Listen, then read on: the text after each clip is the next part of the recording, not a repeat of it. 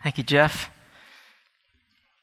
If you have your Bibles and would like to follow along, or you can follow along in the bulletin in Ephesians chapter 2. We've been in the book of Ephesians, and we're going to look at verses 1 to 10 this morning. I'm sure many of you are familiar with the film Saving Private Ryan, and there's a vivid scene towards the end when Captain John Miller, who's played by Tom Hanks, he's dying from these gunshot wounds.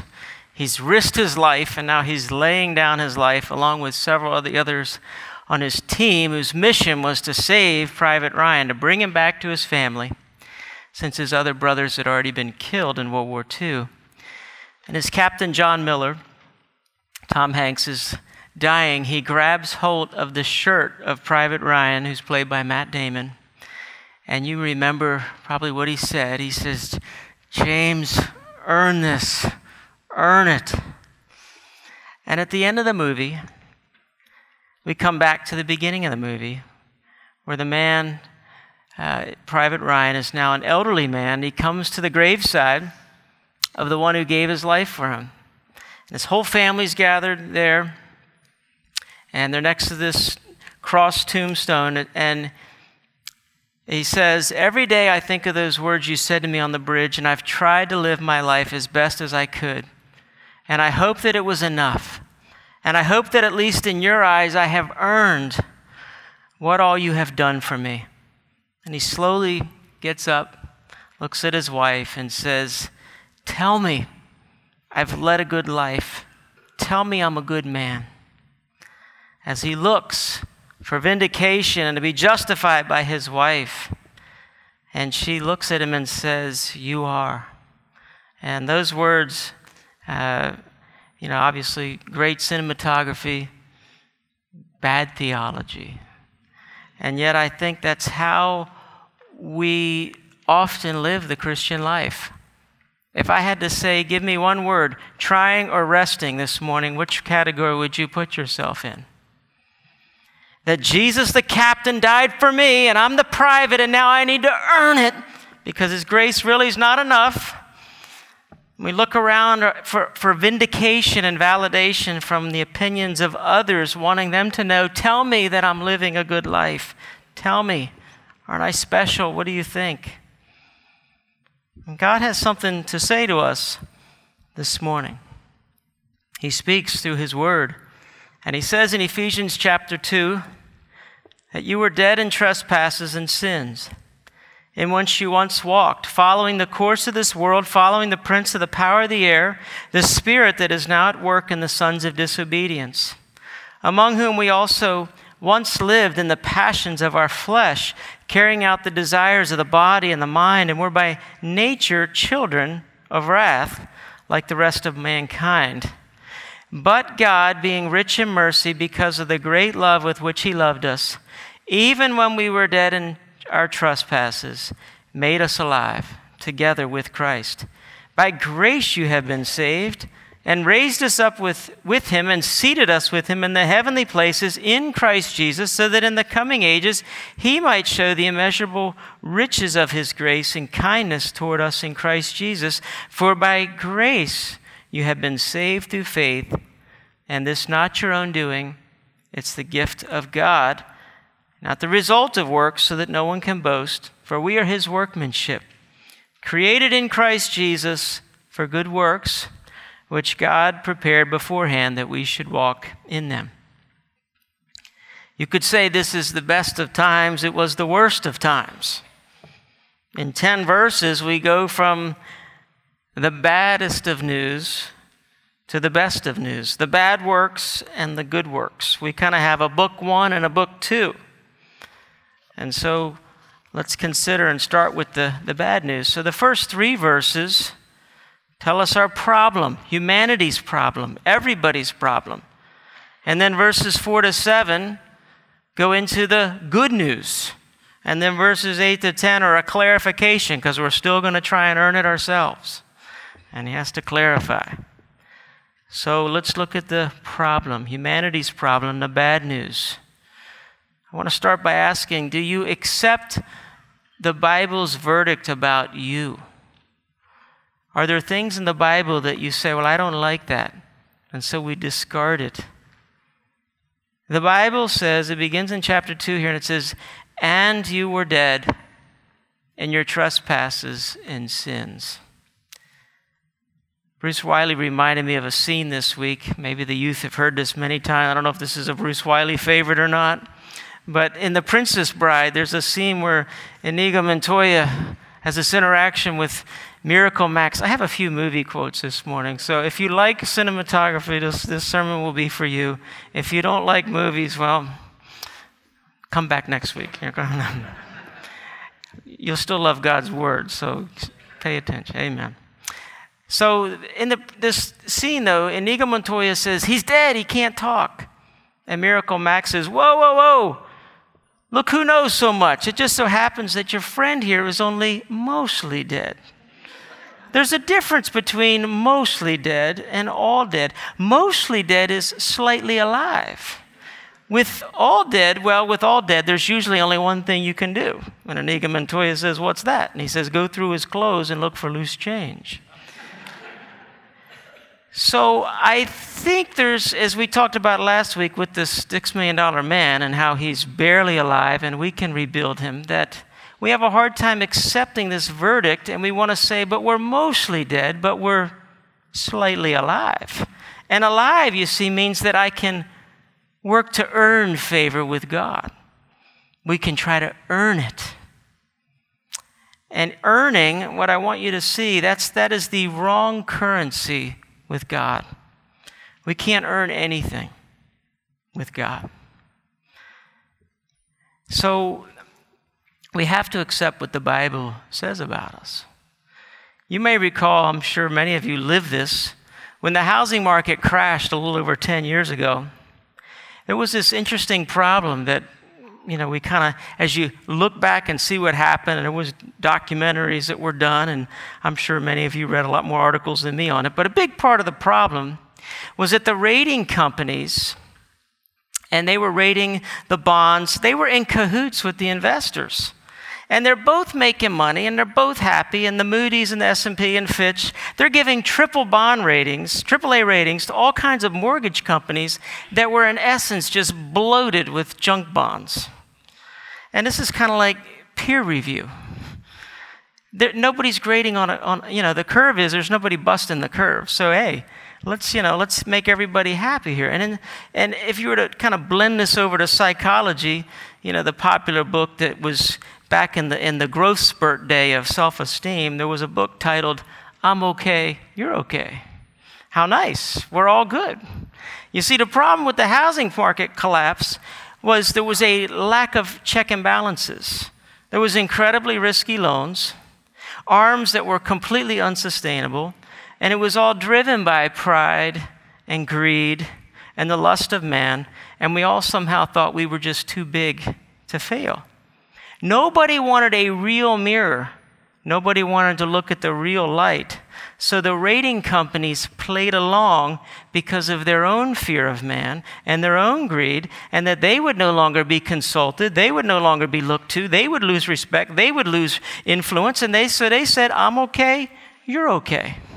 And we do the cha-cha-cha and the foxtrot, and it's fun to dance together. Then they did just fine until the music stopped and the people on Main Street started singing Bye-Bye Miss American Pie as it all came crashing down.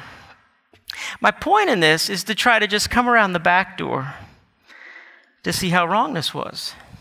The market was blind to the truth. They didn't want to hear it because they were having too much fun. Can you see where I'm going with this?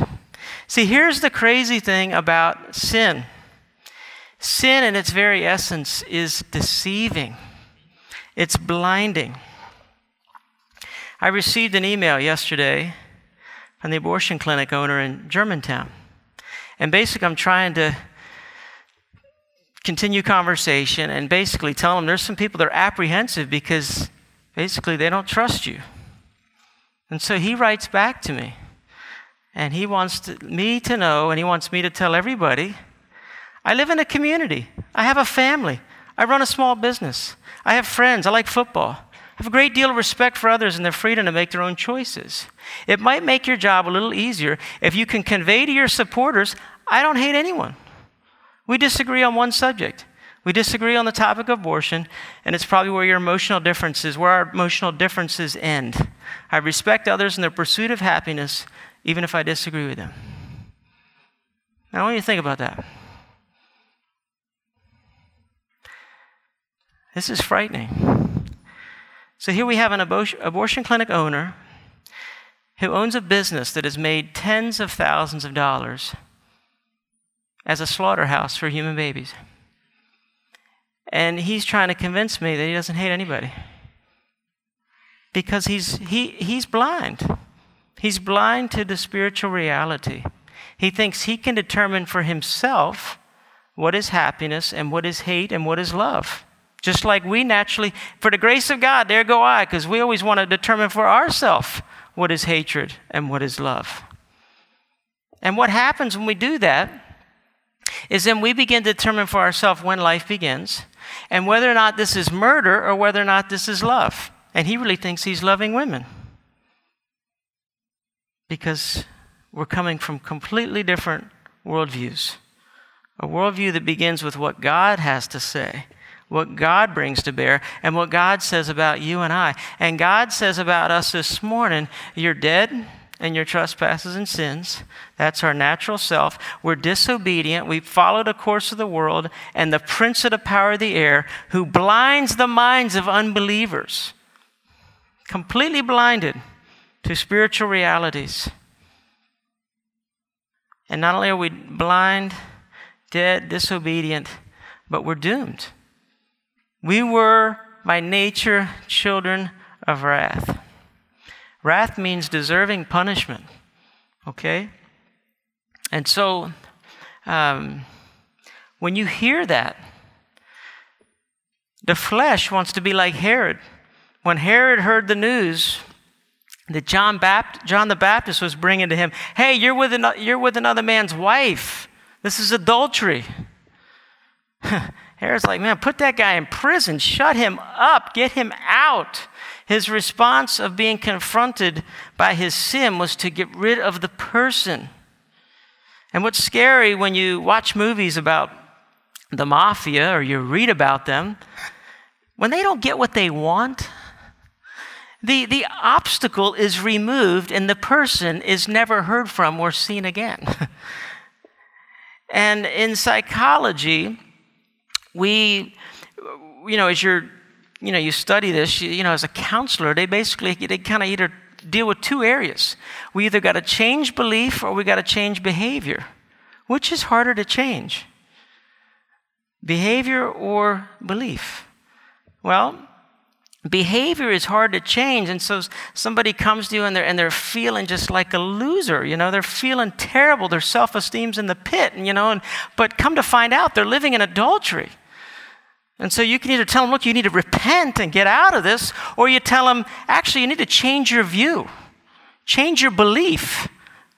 It's okay. I'm okay. You're okay. Change your belief and you'll be okay in your behavior.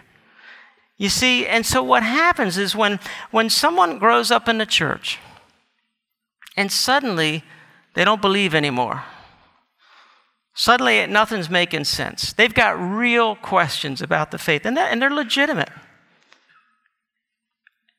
I'm not saying this is always the case, but often what is difficult here is I want to know, why don't you want to know the truth anymore?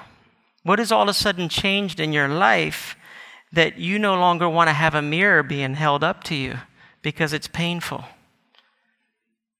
Are you sleeping with your boyfriend or girlfriend? And is that why? And often there's a big sin issue that's now causing them to question everything about God because they feel bad about themselves.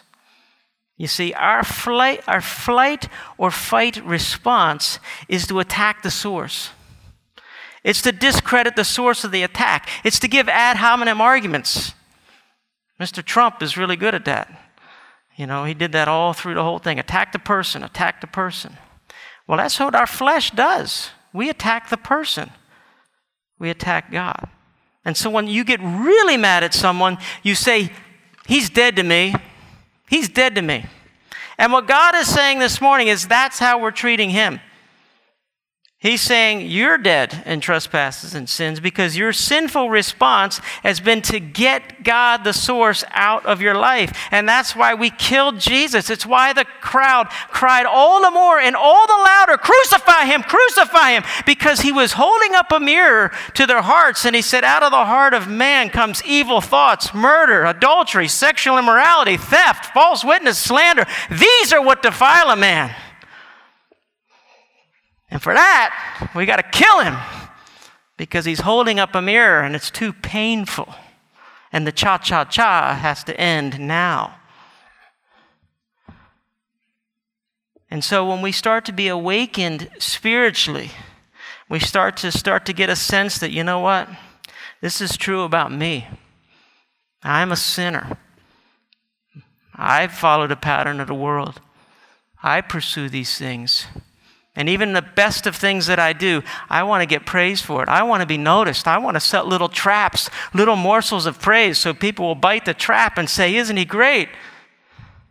And so when we start to get awakened spiritually, there's a sense that we want to fly to our duties and how prodigals quickly become elder brothers. And we want to earn it. And we will go right back to Saving Private Ryan. And we want our good works to outweigh our bad works. And I'm going to try harder now. And I know I've been bad, but I'm going to work at it now. I'm going to be good enough. And the Bible has to say here again and again, by grace you've been saved. By grace you've been saved through faith. This is not your own doing. It's a gift of God. It's charis and it's charisma. Those are the two Greek words. Charis for grace and charisma for gift. And that's what the gospel is. It's a gift. When somebody gives you an incredible gift on Christmas morning, if you had this incredible gift, if you've seen Rico Tice's thing on Christianity Explorer, and he's got this little video of a kid, getting a bicycle, and he's a little kid, and he's just blown away that his parents are getting a bicycle, and the parents just want to know, does the child love the gift? But in the vivid imagery that he gives in Christianity Explored is the kid sees the bike, and he turns to his parents and says, what do I owe you? And the parents look at each other like, what? They don't get it. He doesn't get it. Well, then we don't get it. You see, grace is just the opposite of earning or deserving. What's the context here? The context here is wrath. We were children of wrath. Children of wrath getting grace. We went from the best of times, worst of time, and you went from children of wrath, the wages of sin is death, deserving eternal punishment for our sins because we have sinned against an eternal and infinite and good God, that our sins required an infinite and eternal punishment. God can't belittle his glory, belittle his justice, and so yet we think we can somehow pacify God with the good that we have done. And God holds up a mirror to us and shows us the truth. And he says, all of us have become like the one who is unclean. All our righteous acts are like filthy rags. And that's the word menstrual clause in Hebrew. It's what it is. We all shrivel up like a leaf, and like the wind, our sins sweep us away. So when the sermon title is From Rags to Riches, you can see where this is going. Okay? Rags. That's our best. Our best works. You see, the currency of trying to pacify God by goodness and being awakened spiritually and to fly to our goodness. Our best deeds are corrupted. Our best prayers are corrupted with sin. Our prayers are tainted. The good things we do are tainted. And that's where the Puritans would say, even our tears of repentance need to be washed in the blood of the Lamb. And so even when we try to do good things, there's a lurking pride, praise of men, wanting to be noticed. And we want to do good to avoid God, to avoid the cross, to avoid having to come to God with nothing. And yet when we realize that God is awakening us spiritually, then we say, nothing in my hands I bring, simply to the cross I cling. We repent of our goodness, not just our badness, but we're repenting of all the good things that we've done, that we've tried to say, I've tried to use those things to make myself look better. There's a great hymn, old hymn by Isaac Watts entitled, I Boast No More.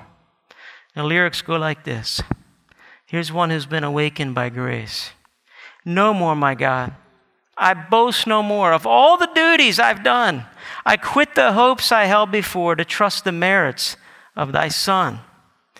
Not for the loss I bear his name. What was my gain I count but my loss. My former pride I call my shame, and nail my glory to his cross. The best obedience of my hands dares not appear before the throne, but faith can answer thy demands by pleading what the Lord has done. What are you pleading this morning? What the Lord has done or what you have done? One of the guys I initially talked to about, trying to shut down this abortion clinic, and he was telling me how they had shut down the clinic in Manassas, and he was telling me, man, this is so important because, this is something that, someday when we die, that we can say, man, Lord, remember that. And I had to say, Brian, we repent of that. He is our wisdom. He is our righteousness. He is our sanctification. He is our redemption. Let him who boasts, boast in the Lord. So that's what this passage is getting at, is that now if you look at the passage again, I want you to just see, particularly you people that love literature and like reading and understand all the technicalities of the verbiage here much better than I. Paul is writing very suspensefully. This sentence just keeps going on, and the tension just keeps building. You're dead in trespasses. You once walked. You're following this. You're following that. Now you're children of wrath. And then it starts to tell you, but God. But God what? He's rich in mercy. With the great love he loved us. And then he repeats it, goes back to the tension again. And even when we were dead. And then finally, we're getting to everything that this passage is talking to. And we get to the main point. He made us alive. We were dead. He made us alive. Just as Jesus was dead and he made him alive.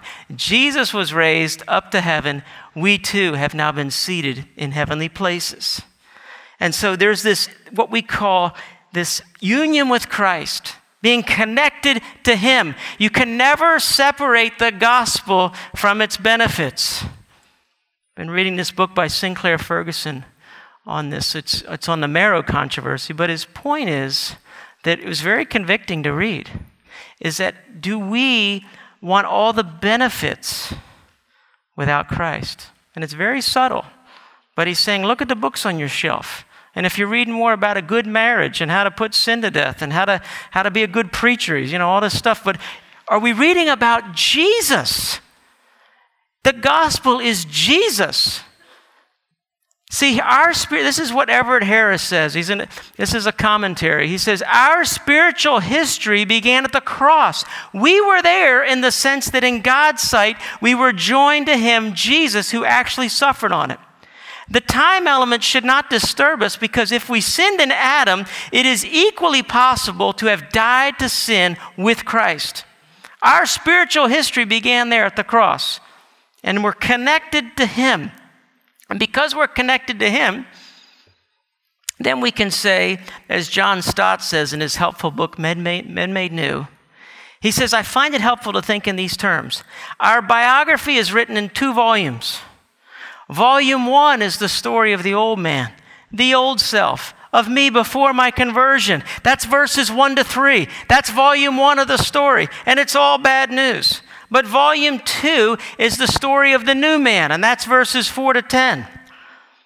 Of course, he's telling you this in Romans 6, but volume 2 is the story of the new man, the new self of me. I was made a new creation in Christ. He says, volume 1 of my biography ended with the judicial death of the old self. I was a sinner. I deserved to die. I did die. I deserve my deserts and my substitute, whom I become one. But volume 2 of my biography opened with my resurrection.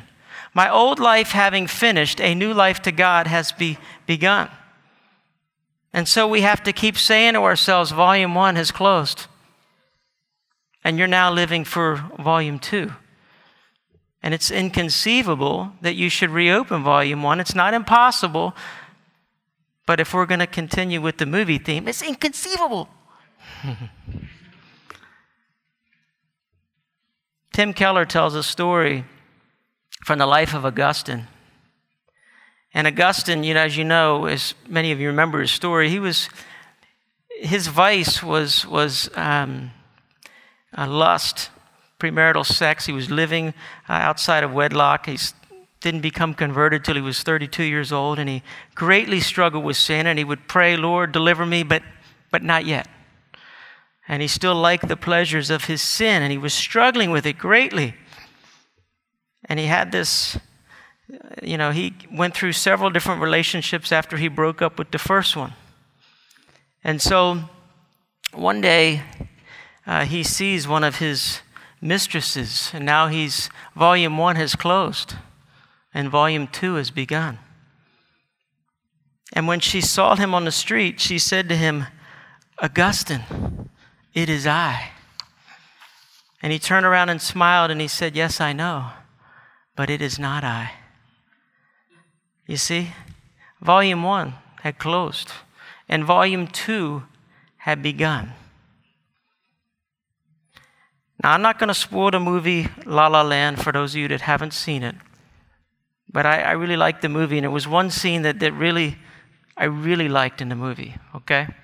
And in this scene, you got Ryan Gosling, you got Emma Stone, and Ryan Gosling loves jazz music. He's a jazz musician. He's living for jazz music. And when one of their finally they have a decent conversation, she just stops him and says, I got to tell you, I don't like jazz music.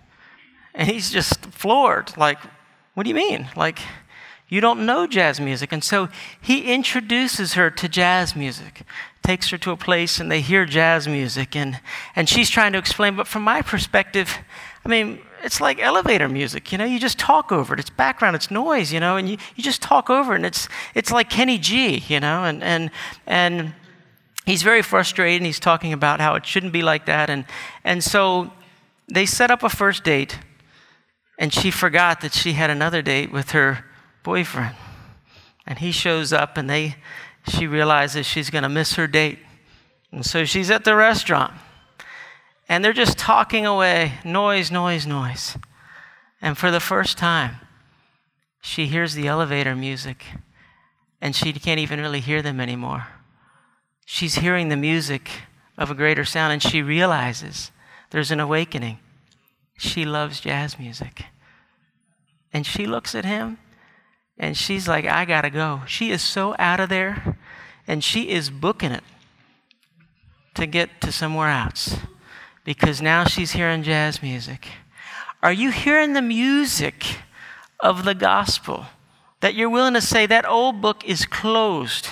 This is a sweeter music. To me, that's just a beautiful picture of repentance. It's hearing a better music that changes perspective, and now you're out of there. And so as she books it, I'm hoping that you're booking it to Jesus, because what we see here is that Jesus takes our rags, okay, and he gives us riches. And book of Ephesians, as Wearsby calls it, he's got these be wise, Colossians, be rich. Ephesians has several references to being rich. And the one expounding of the prayer that I didn't go into, which he was praying for in chapter 1, was he was praying that the believers would know what are the riches of his glorious inheritance in the saints. Do you see that in Ephesians 1:18? Paul is praying for that. I never expounded that because I wanted to tie them all into chapter 2, because he's illustrating them in chapter 2. He illustrates all three of these points. And yet he says the riches of his glorious inheritance. And so think about that. We're his inheritance. We don't just get the inheritance, we're his inheritance. Why is that better? Well, last movie, Pride and Prejudice. So in Pride and Prejudice, you have this wonderful movie, and it really dives into two characters in particular, Elizabeth and Darcy. Elizabeth is very intelligent. She's shrewd, she's wise, she's smart. She does not want to marry out of accommodation. And she's not going to marry just for money or for an inheritance, because she's a woman of great virtue, and she's only going to marry for love. And yet there's a scene in the movie where she's rejected Darcy, and the first time she sees the inheritance and she sees this massive palace. I mean, the imagery is just like, what have I let go, right? But she didn't marry him for that. We don't marry God for the inheritance. We get the inheritance thrown in. And we can laugh at how poor Bill Gates are and how poor Warren Buffett are. They're so poor compared to us. They are just nothing. I pity them. They live for a moment. We live for eternity. We get everything. So here's what happens. Elizabeth begins to discover she's been wrong about Darcy. She's thought he was hard. She's got harsh views on him, just like we have naturally hard views of God and think that he's not good. And then she begins to discover, wait a minute. She discovers she's really, truly, and incredibly, just totally in love with him. And she's overcome because she realizes that he loves her. And he loves her not because of her wonderful pedigree and her wonderful background, but for who she is as a person. And so the inheritance, the accommodation, and all the money, they're secondary. Because what's blown her away is she gets him. You see, the gospel is we get Jesus. We get God. And everything else is just thrown in. But what blows us away is that he would say to us, we are his inheritance. Think about this. He delights in us. We are the apple of his eye, we're told in Psalm 17 and other places. And him being rich in mercy because of his great love with which he loved us. When we were dead in trespasses and sins, with great love he loved us, and being rich in mercy. And now he loves us so much, it says in verse 7, so that in the coming ages he might show the immeasurable riches, there it is again, riches of his grace and kindness toward us. He's saying, I've got a love on you for all eternity. Zephaniah 3:17 says, the Lord your God is in your midst, a mighty one who will save. He will rejoice over you with gladness. He will quiet you by his love. He will exult over you with loud singing. Does that sound like a God that you'd want to get to know? That you'd want to spend time with? That you would hear the music and say, I'm so out of here. And you would leave those other things behind, that they're nothing compared to this. And John Piper says on Ephesians, this verse in Ephesians says, and I'll close with this. He says, if the thought of unending life for trillions and trillions of years is oppressive to you because of the threat of boredom, remember this, though it is not fully comprehensible to us. An infinite God is infinitely inexhaustible in the treasures of power and wisdom and love and beauty, which we will spend in eternity discovering and enjoying and applying to daily life in the new earth. We'll never sit down like Alexander the Great and weep that there are no more worlds to conquer. Our joyous quest to attain the heights of God's wisdom and love will never be ended. And when after 1,000,000 years we pull ourselves with unspeakable exhilaration over the massive peak of some glorious divine truth, we will be utterly astonished to find, not at the top, but merely in the foothills and before us, as far as the eye can see, mountains and valleys and forests and heights and light that could have never been imagined. There'll be no boredom in the age to come. Oh, to be there and not to be in hell. And so we run to Jesus. And so we accept God's verdict about us. We accept that we can't fix the problem. We accept that he's fully fixed it for us. And we accept that grace is enough, that he's the one who's taken us from rags to glorious riches for eternity. We've only just begun. And I'll close with this. When Jean Valjean, Les Mis, the famous scene where he gave the candlesticks In the book, I haven't seen this in the movie, but in the book, after he gives him the candlesticks, it says Jean Valjean was trembling in every limb. He took the two candlesticks mechanically and with a bewildered air, "Now," said the bishop, "go in peace. By the way, when you return, my friend, it's not necessary to pass through the garden. You can always enter and depart through the street door. It is never fashioned with anything but a latch, either by day or by night. You're welcome." That's what God does for us. That's grace. Let's pray. Father, we love this grace that has been so showered upon us. Inexhaustible. We will never get to the bottom of the ocean of your grace. We thank you for blood that flowed freely, Lord Jesus, from your veins, that has made us white as snow. We thank you for a robe of righteousness, taking our rags and wearing them on a cross and imputing your very righteousness, that we would have this robe. And so we would rebuke the enemy this morning.